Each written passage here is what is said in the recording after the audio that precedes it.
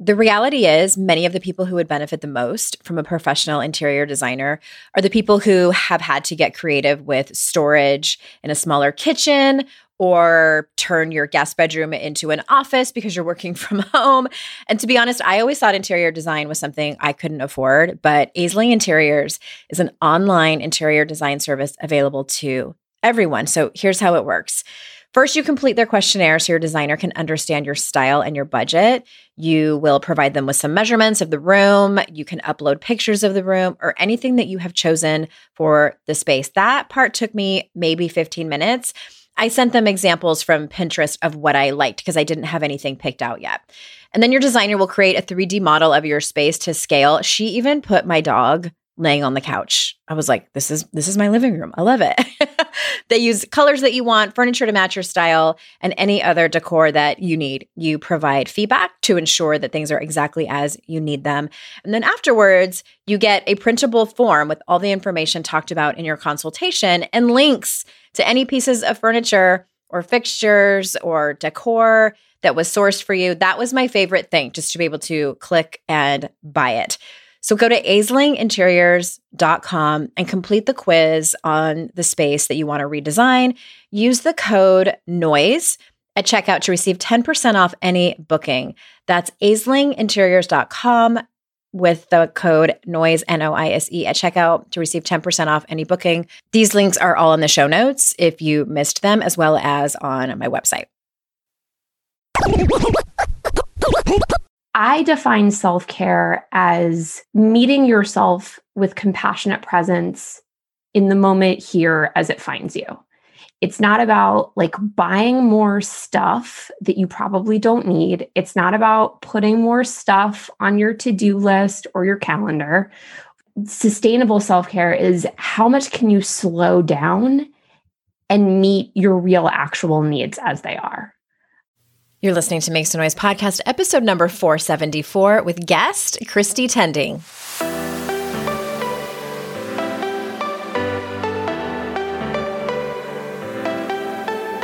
Welcome to Make Some Noise podcast, your guide for strategies, tools, and insight to empower yourself. I'm your host, Andrea Owen, global speaker, entrepreneur, life coach since 2007, and author of 3 books that have been translated into 18 languages and are available in 22 countries. Each week, I'll bring you a guest or a lesson that will help you maximize unshakable confidence, master resilience, and make some noise in your life. You ready? Let's go. Hey everyone, welcome to another episode of the podcast. I'm so glad that you're here. I am getting ready to go to Asheville tomorrow to host a Daring Way retreat for some amazing women. And it got me thinking that I probably forgot to tell you that I have brought back the Daring Way curriculum to my one-on-one coaching practice. So if you know Brené Brown's work, if you caught her HBO special on her latest book, Atlas of the Heart, or if you read the book, or if you caught her Netflix Call to Courage special, or if you're just familiar with her TED Talks, you might want to come and check it out, especially if you are someone who likes to do work privately, one-on-one. Maybe groups just aren't your thing yet, and you were hesitant to come with us on the retreat. So if you go to andreaowen.com/coaching, you'll see that page is there that tells you a little bit about what the objectives are, what your takeaways will be, and an opportunity to fill out an application and maybe have a chat with me. I also offer coaching, which I just call open sessions, where you bring your primary focus and we get to work. We get to work. And I have 2 lead coaches that also do that kind of coaching, Liz and Sabrina, who may be a better fit for you. But speaking of doing the work, we are continuing on with our self-care theme, and I just love this theme. You guys know, I just love personal development. I'm a huge fan. And I know that you are too. Christy Tending is here, and I think I found her on Instagram, not on TikTok. Maybe I did find her on TikTok. I can't remember. Somewhere on social media, I found her, and she specializes in self-care, so I knew I had to have her on. Let me tell you a little bit about her. Christy Tending is an activist, educator, and writer. She teaches online courses about sustainable self-care to students all over the world and hosts the podcast Tending Your Life. Her specialty is helping people dissolve overwhelm, heal burnout, and advocate for themselves. She lives on occupied Ohlone territory, which is Oakland, California, with her family. You can learn more about her work at christytending.com. So without further ado, here is Christy. Christy, thank you so much for being here. Thank you so much for having me. I'm really excited for this conversation. I am too. And I saw your website, and immediately from your homepage, I was like, I have to have this woman on. Yes. 100 times yes. And I know you talk about a handful of topics. So I might jump around with my questions a little bit, but I want to start with, can you tell us what you mean by what you call sustainable self-care? Because I feel like self-care is this word that's been kind of a buzzword in the self-help industry over the last few years. So what do you mean by sustainable self-care, and how does one practice that in their life? Sure. So I noticed in my own life, so I came to self-care out of, I would say, probably what could be construed as like a mental health crisis. I was dealing with depression and PTSD, and I'd been an activist for a bunch of years and was really, I was struggling big time. I was also dealing with a lot of chronic pain issues. So I came to kind of my self-care journey, if you want to call it that, really from this kind of crisis point of like, I can't continue to live my life the way I've been living my life. And be okay. So I don't think is very uncommon for women. Like, I think that we can tolerate a lot before we sort of decide like, oh my gosh, I need to help myself. No, we're really good at waiting until the last possible moment to give ourselves that life raft. And so I dove into like yoga and meditation and, doing all of these things for myself, eating a certain way and living a certain way and spending my time in certain ways. And what I realized in my self-care practice was that I was replicating the same kind of overwork, overachieving, almost like hoarding mentality that I'd had in the overwork that had led me to self-care in the first place. And I think so you were adding more things to your to-do list? I was just like adding things to my to-do list. And what I realized was I needed to be subtracting. And so I define self-care as meeting yourself with compassionate presence in the moment here as it finds you. It's not about like buying more stuff that you probably don't need. It's not about putting more stuff on your to-do list or your calendar, which none of us need that in the year of our pandemic. Right. I'm raising my hand over here. Yeah. Yep, me too. It's really about, to me, sustainable self-care is how much can you slow down and meet your real actual needs as they are and not fill it up with more stuff. And I'm really good at like filling up my life with all kinds of projects and to-dos and classes and all of that. And really when I'm practicing self-care, it's about like, how slow can I be? How much can I subtract? How much can I focus on this moment right here and being with myself and my own needs in that moment? Wow. I'm not sure, but I imagine there's people listening to this who are listening to this going, what are you talking about? Like, I agree with you. And then also there's still a part of me at the same time that feels like my fists are clenching together. Like, oh my gosh, what would that, like, our self-worth, I think, is so wrapped up in our productivity that it might seem counterintuitive, and this is something that I talk about in my next book that's coming out. My friend Elizabeth D'Alto asks the question, what is our conditioning and what is our truth? And so it sounds to me that you're asking people, and I love the term compassionate presence. Is that what you called it? Yeah. That like, that's your truth telling you to pull things back. And actually you've been conditioned to add things on. Right. I mean, I think it's this capitalist kind of mentality of my productivity is my worth. My achievement is my worth. the more stuff I buy, the more successful I am.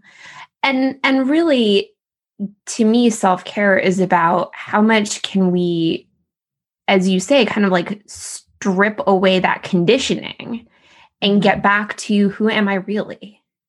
And what do I really need? If I slow down long enough to actually hear my real needs, what are they? Okay. So which brings me to my, I wanted to kind of give it like a second part of this question now that you just said that. And I know that you work with women on this specific topic. What do you find is the thing that they discover it is that they need?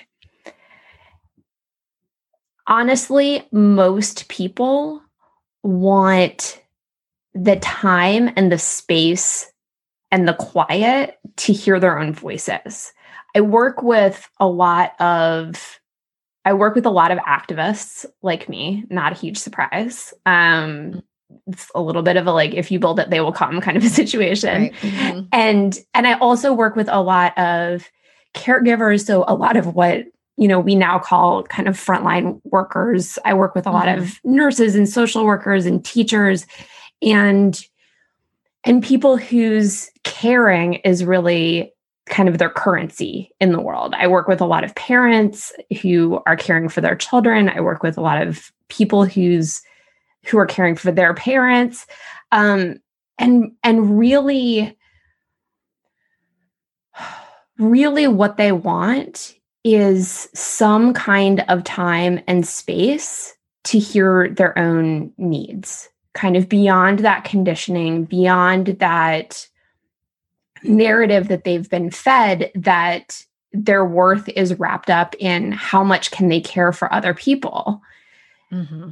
It's discovering that thing that they really want, even if it's really inconvenient for everybody else. And I've been kind of messing around with this idea lately of like, how inconvenient could I be? Like before the wheels really come off this thing.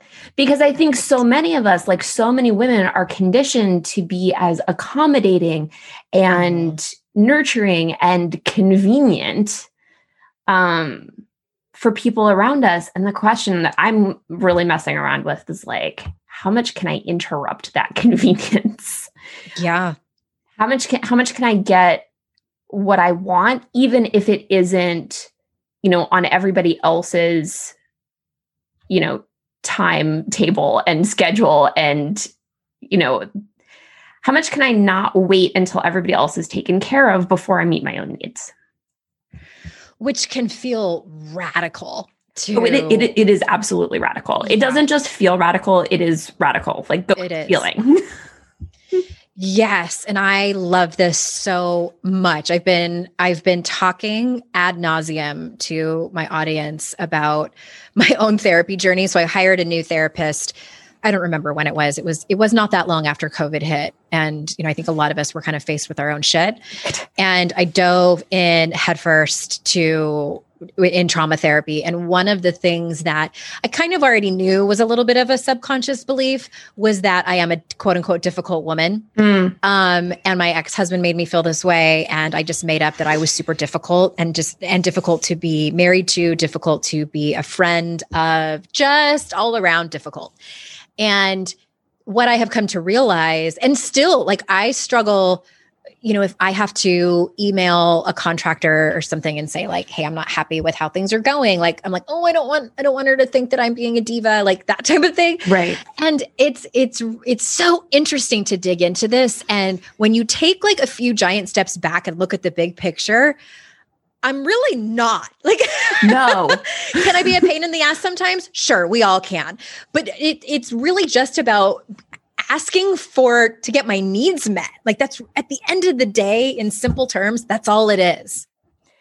It was an absolute stunning shock to me. I So I used to talk a lot, kind of jokingly, about how self-care is not all bubble baths and all of that. Mm-mm. And then after my son was born, what I realized is the thing that feels really good for my body, I have scoliosis, and so I deal with a lot of chronic pain stuff. The thing that feels really good for my body at the end of the day is like a really hot bath.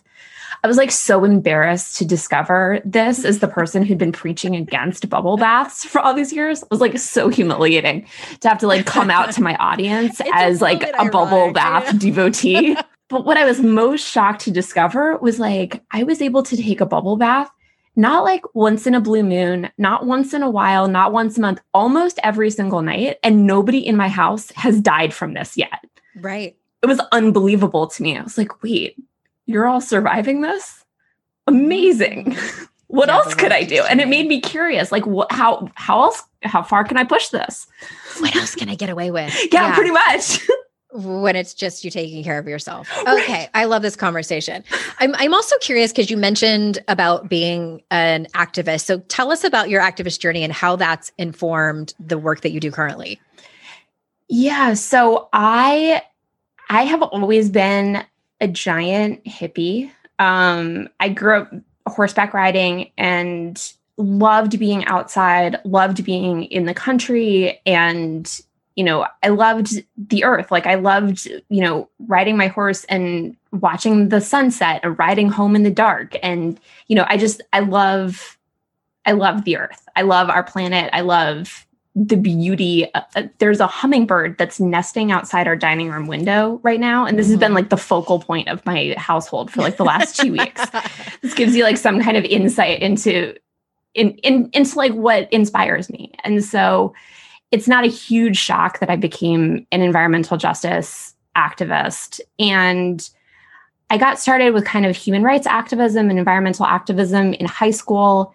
And then that kind of took off when I was in college, and I became an organizer and a trainer. And I've now been working with kind of the same core group of people here in the Bay Area for the last, I think it's been almost 15 years, which is pretty amazing.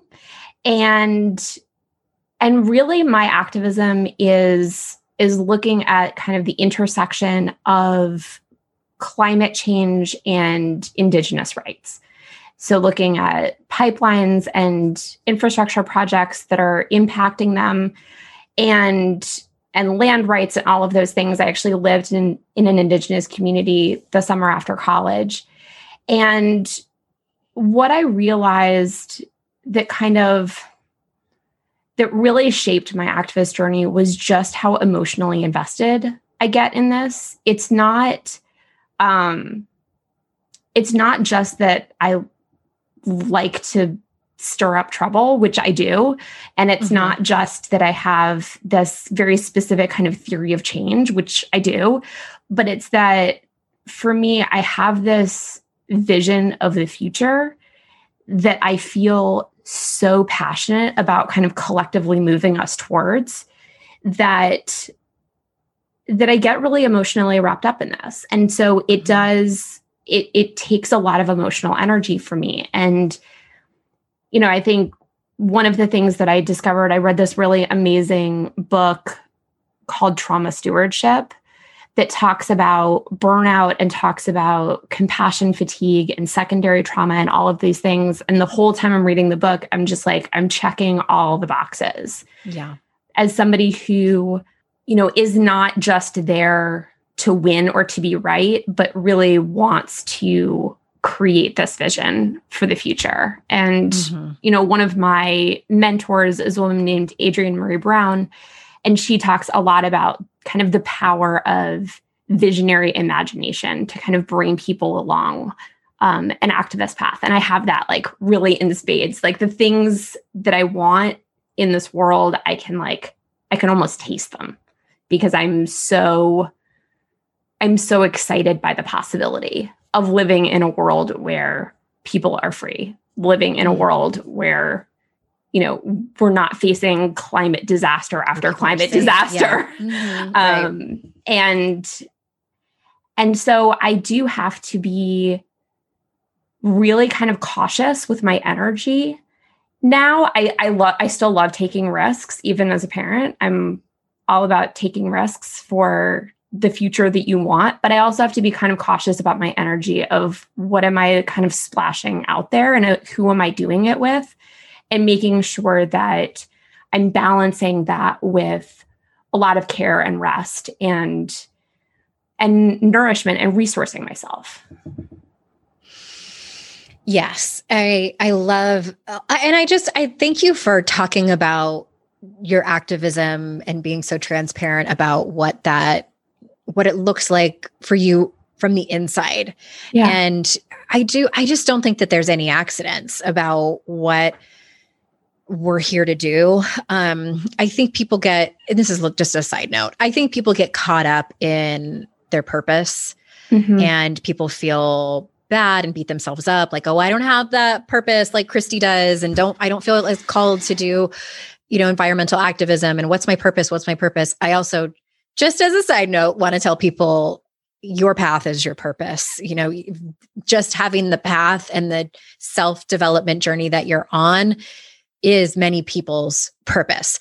That being said, I love that you talked about how important self-care is in this work, and compassion fatigue very much is a thing, whether you are in a helping profession or not. And I just think some people are wired that way, where some people can compartmentalize easier than others. And then there are those of us who we hear people's stories, whether it's a collective story of a certain group of people or it is individual stories. I have one friend who gets so taken out, like her hair starts falling out and she is taken out for weeks. So she has very much had to learn like what she can and cannot take on. Right. And it's so fascinating how it varies from person to person, but we cannot, and I'm sure people have heard this so many times, but we cannot fill other people's cup up if ours is empty. Just can't. Well, and there's a reason why I don't work in the nonprofit world anymore. I've had a number of, 9-to-5 jobs in my career where I was working at environmental or human rights nonprofits. And I love the work. And at the same time, I don't want my income to be contingent on my ability to perform that work from 9 to 5, Monday through Friday. And so that's the other thing that I would say is that if you are called to activist work or to helping work in any way, don't get caught up in this belief that it has to be your career. There are lots of ways to do this that don't rely on you making this, to tying this to your own personal survival. It can be a hobby, you mean?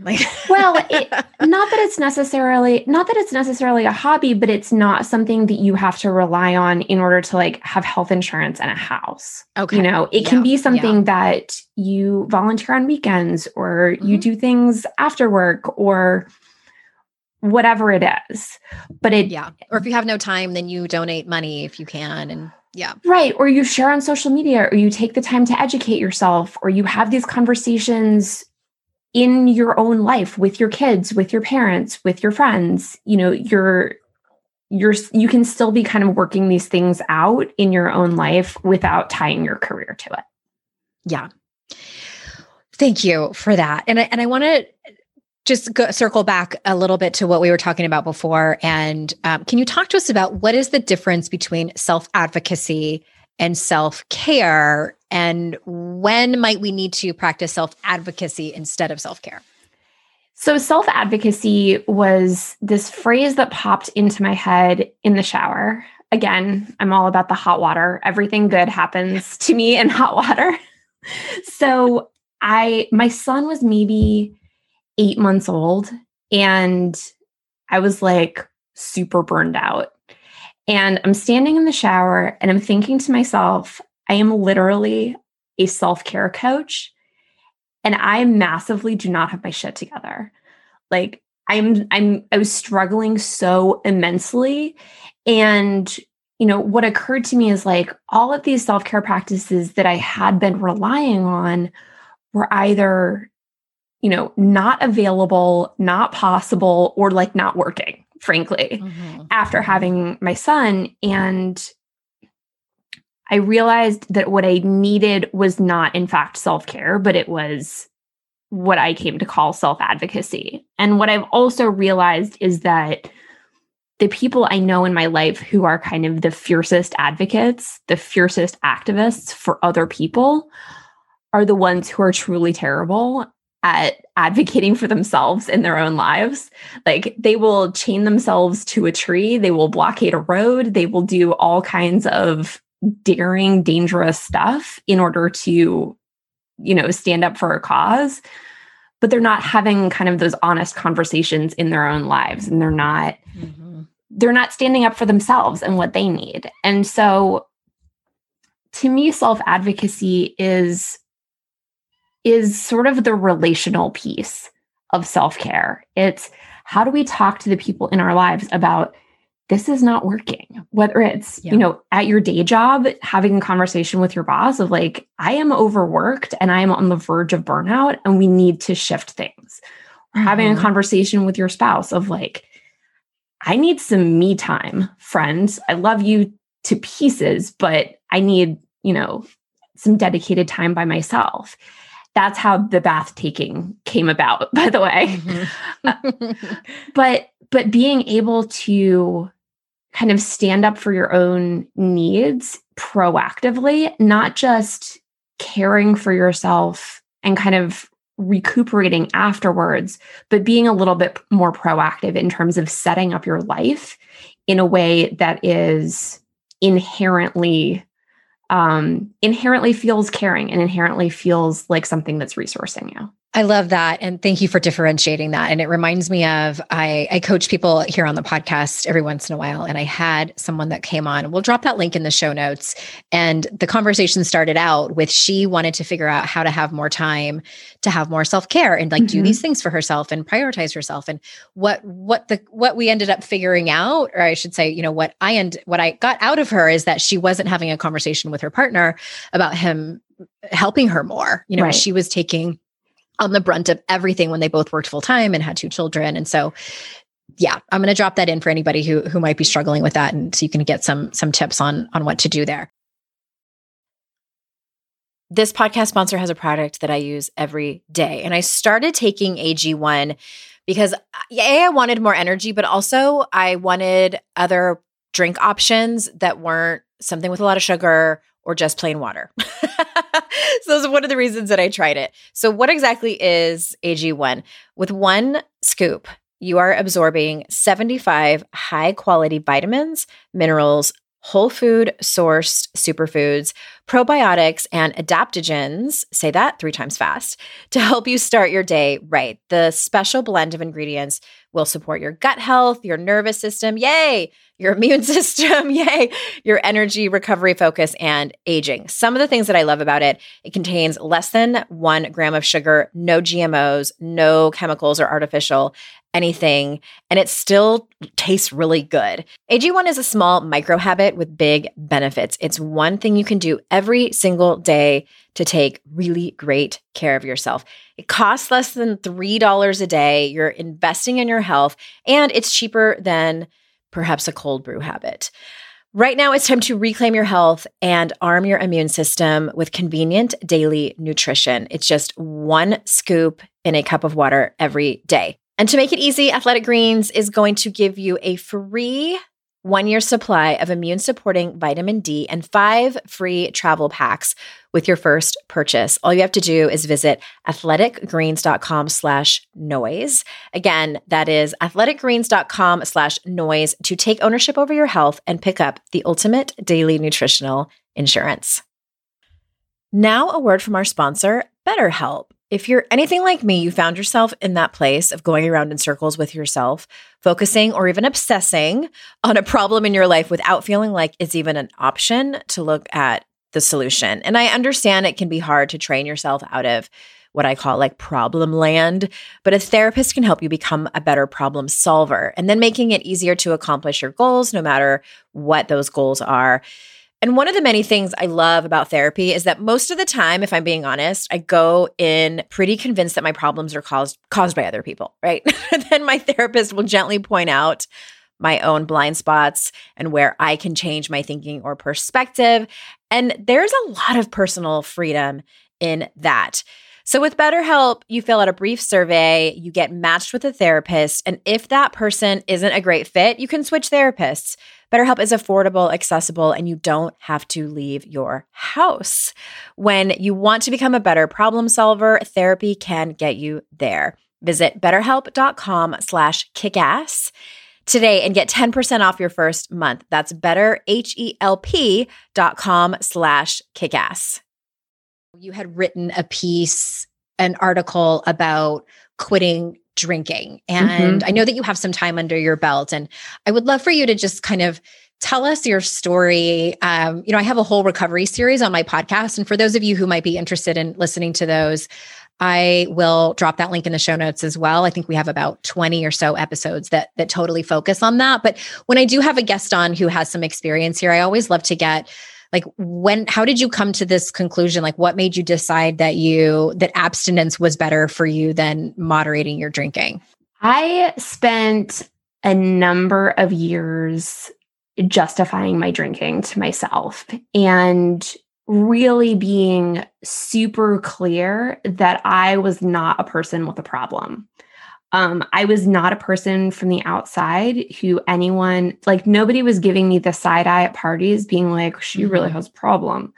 There was no rock bottom. I was not, putting my family or our finances in danger, but I have enough people in my life who have not had healthy relationships with alcohol in my lifetime. And it really just took one final bad hangover for me to look myself in the mirror and just say, enough is enough. I'm done. And while I've talked about this too, how I expected to feel a lot of relief and grace in recovery. And all I felt was really pissed off for the first few months. That was my same experience. I was just I was like a raw nerve, except instead of being weepy or sensitive, I was just I was so pissed for the first few months. I was so mad about everything. Yeah. And really what I came to was I did not ask for this problem. I did not invite this. It felt in some ways like this got just heaped in my lap.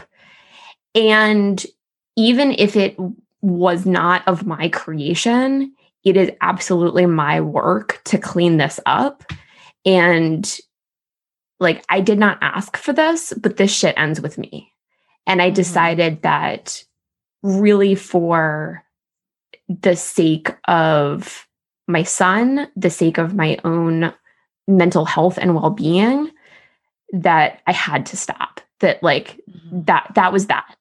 And I really haven't looked back, which is not to say that it's been an easy process for me. It's been a lot of emotional excavation to get to this place of I'm really okay. And this is the decision. And this is where it ends. But I think that to me, the most interesting kind of piece of my story is that there was no rock bottom. There was no, I did not leave a trail of devastation and destruction in my wake. It was just I'm done hurting myself. Yeah. I'm done being in pain. Yeah. And I know from experience that story actually is becoming more and more common. Yeah. And that was my story too. Wasn't getting the side eye either. Maybe my mom said that she, it was Christmas Day and I was starting to drink at noon, but then she was well, it's Christmas Day. There was a couple of instances where my mom or a friend or my husband might've been you're having another glass of wine, but there wasn't I had no DUIs. I hadn't ruined any relationships. Right. Yeah. Finances were fine. And it just, for me, I don't know if you felt this way too. I had done enough research because a lot of us, are typing into Google, do I have a problem with alcohol? Right. Wanting the answer. Google's like, no, you're all good. Yeah, it's fine. Continue as you are. The quizzes, some of the quizzes ask you if you have physical withdrawal symptoms, if you don't drink for a couple of days. And I didn't have that either. So it was very confusing because I answered I would get a D-. I'd get a 60%. And I'm like, ugh. So I'm a D- drunk. I don't know what that means. I don't know what to do with that.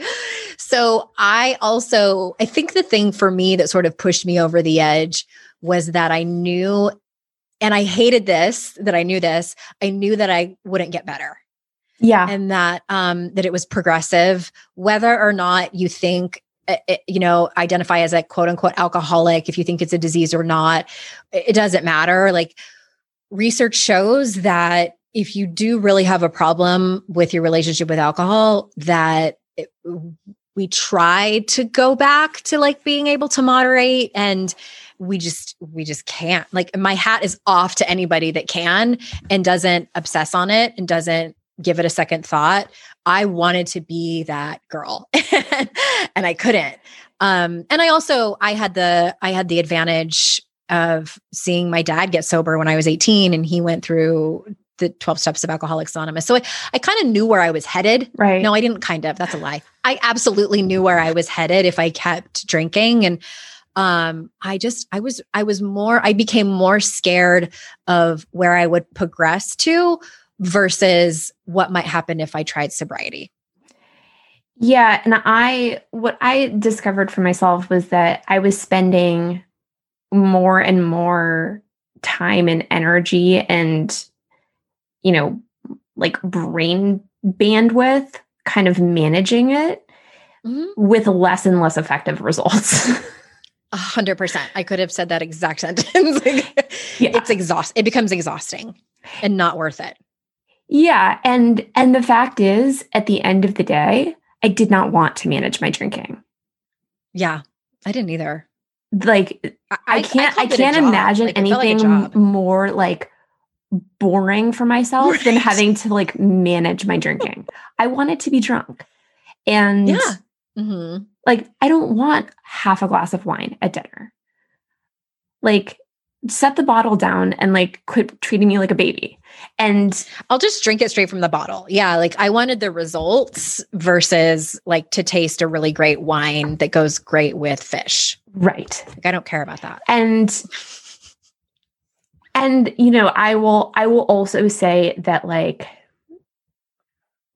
two things. First of all, when I told him that I was quitting, my husband looked at me without blinking and was like, great, I'll do it with you.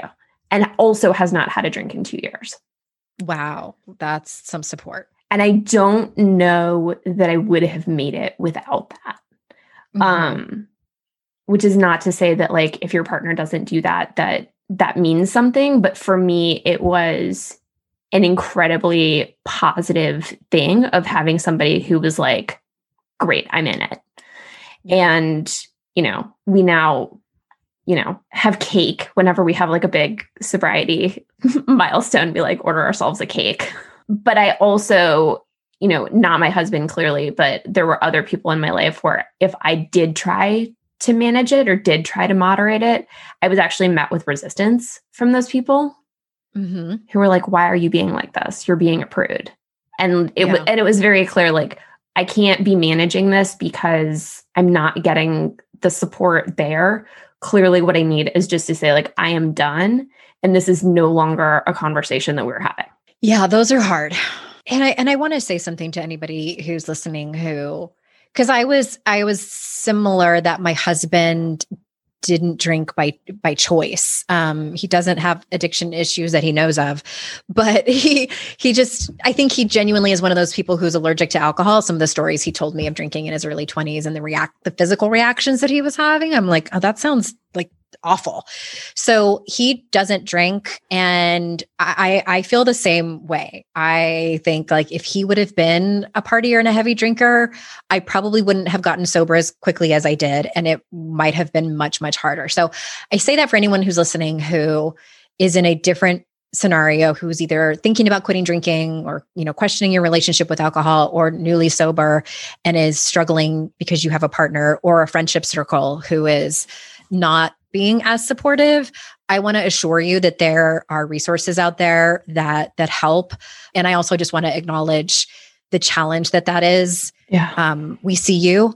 And also there is a very, very large and welcoming community online of people, of women who will 100% support you. Yeah, it was interesting for me kind of coming out with my story and being met with all of these people who were like, me too. And now we like read each other on and it's a whole other level of support. Mm-hmm. And it really is a beautiful thing. Like some of these people I've never met in my whole life, and we are still like cheering each other on for each other's sobriety. And what I will say is like, we were talking about self-advocacy, like me saying that to my husband was probably like my biggest act of self-advocacy ever. It was like, this is the thing I need to do in order for me to like survive.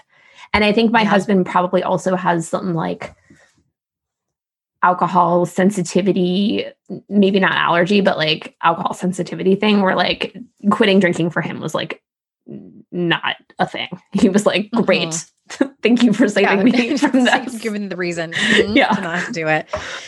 It's interesting though. I mean, I could talk about this all day, but I also want to say, I don't always love to tie it up with a pretty bow and make people think that it was like the easiest thing I ever did. And I was the same as you. I was extremely angry and I'm like, oh my God, you mean I can't drink? Like I had 2 small children. My kids were toddlers at the time. And I'm like, if there's ever a time that I deserve to drink copious amounts of wine, it's now when I have these toddlers. And I was angry and also very scared, I think, to walk into my feelings without having any kind of buffer or numbing mechanism. And also my social life changed. Like it really did. Like it's amazing. I didn't realize how much our culture is obsessed with alcohol and how many things revolve around alcohol. And I mean, I can't be certain, but I do think there are times where I don't get invited to places because it's like bunco and it revolves around wine and everyone's like, don't invite Andrea. She doesn't drink. And I'm like, I can still play bunco. Like just please have mineral water there. Even though I don't know how to play, like I'll still there and be entertaining for all of you. Like I still love to socialize. Like I'm an extrovert. So please still invite me. So also everybody listening, please invite me to your parties. I mean, as an introvert, I'm like, I didn't go to your party before and I'm probably not going to it now. I'll invite you anyway, Christy. I appreciate that. Thank you. Decline. Yes, because I know because my husband's an introvert and he's always like, I want to be invited. I just don't want to go. Right. I want the option.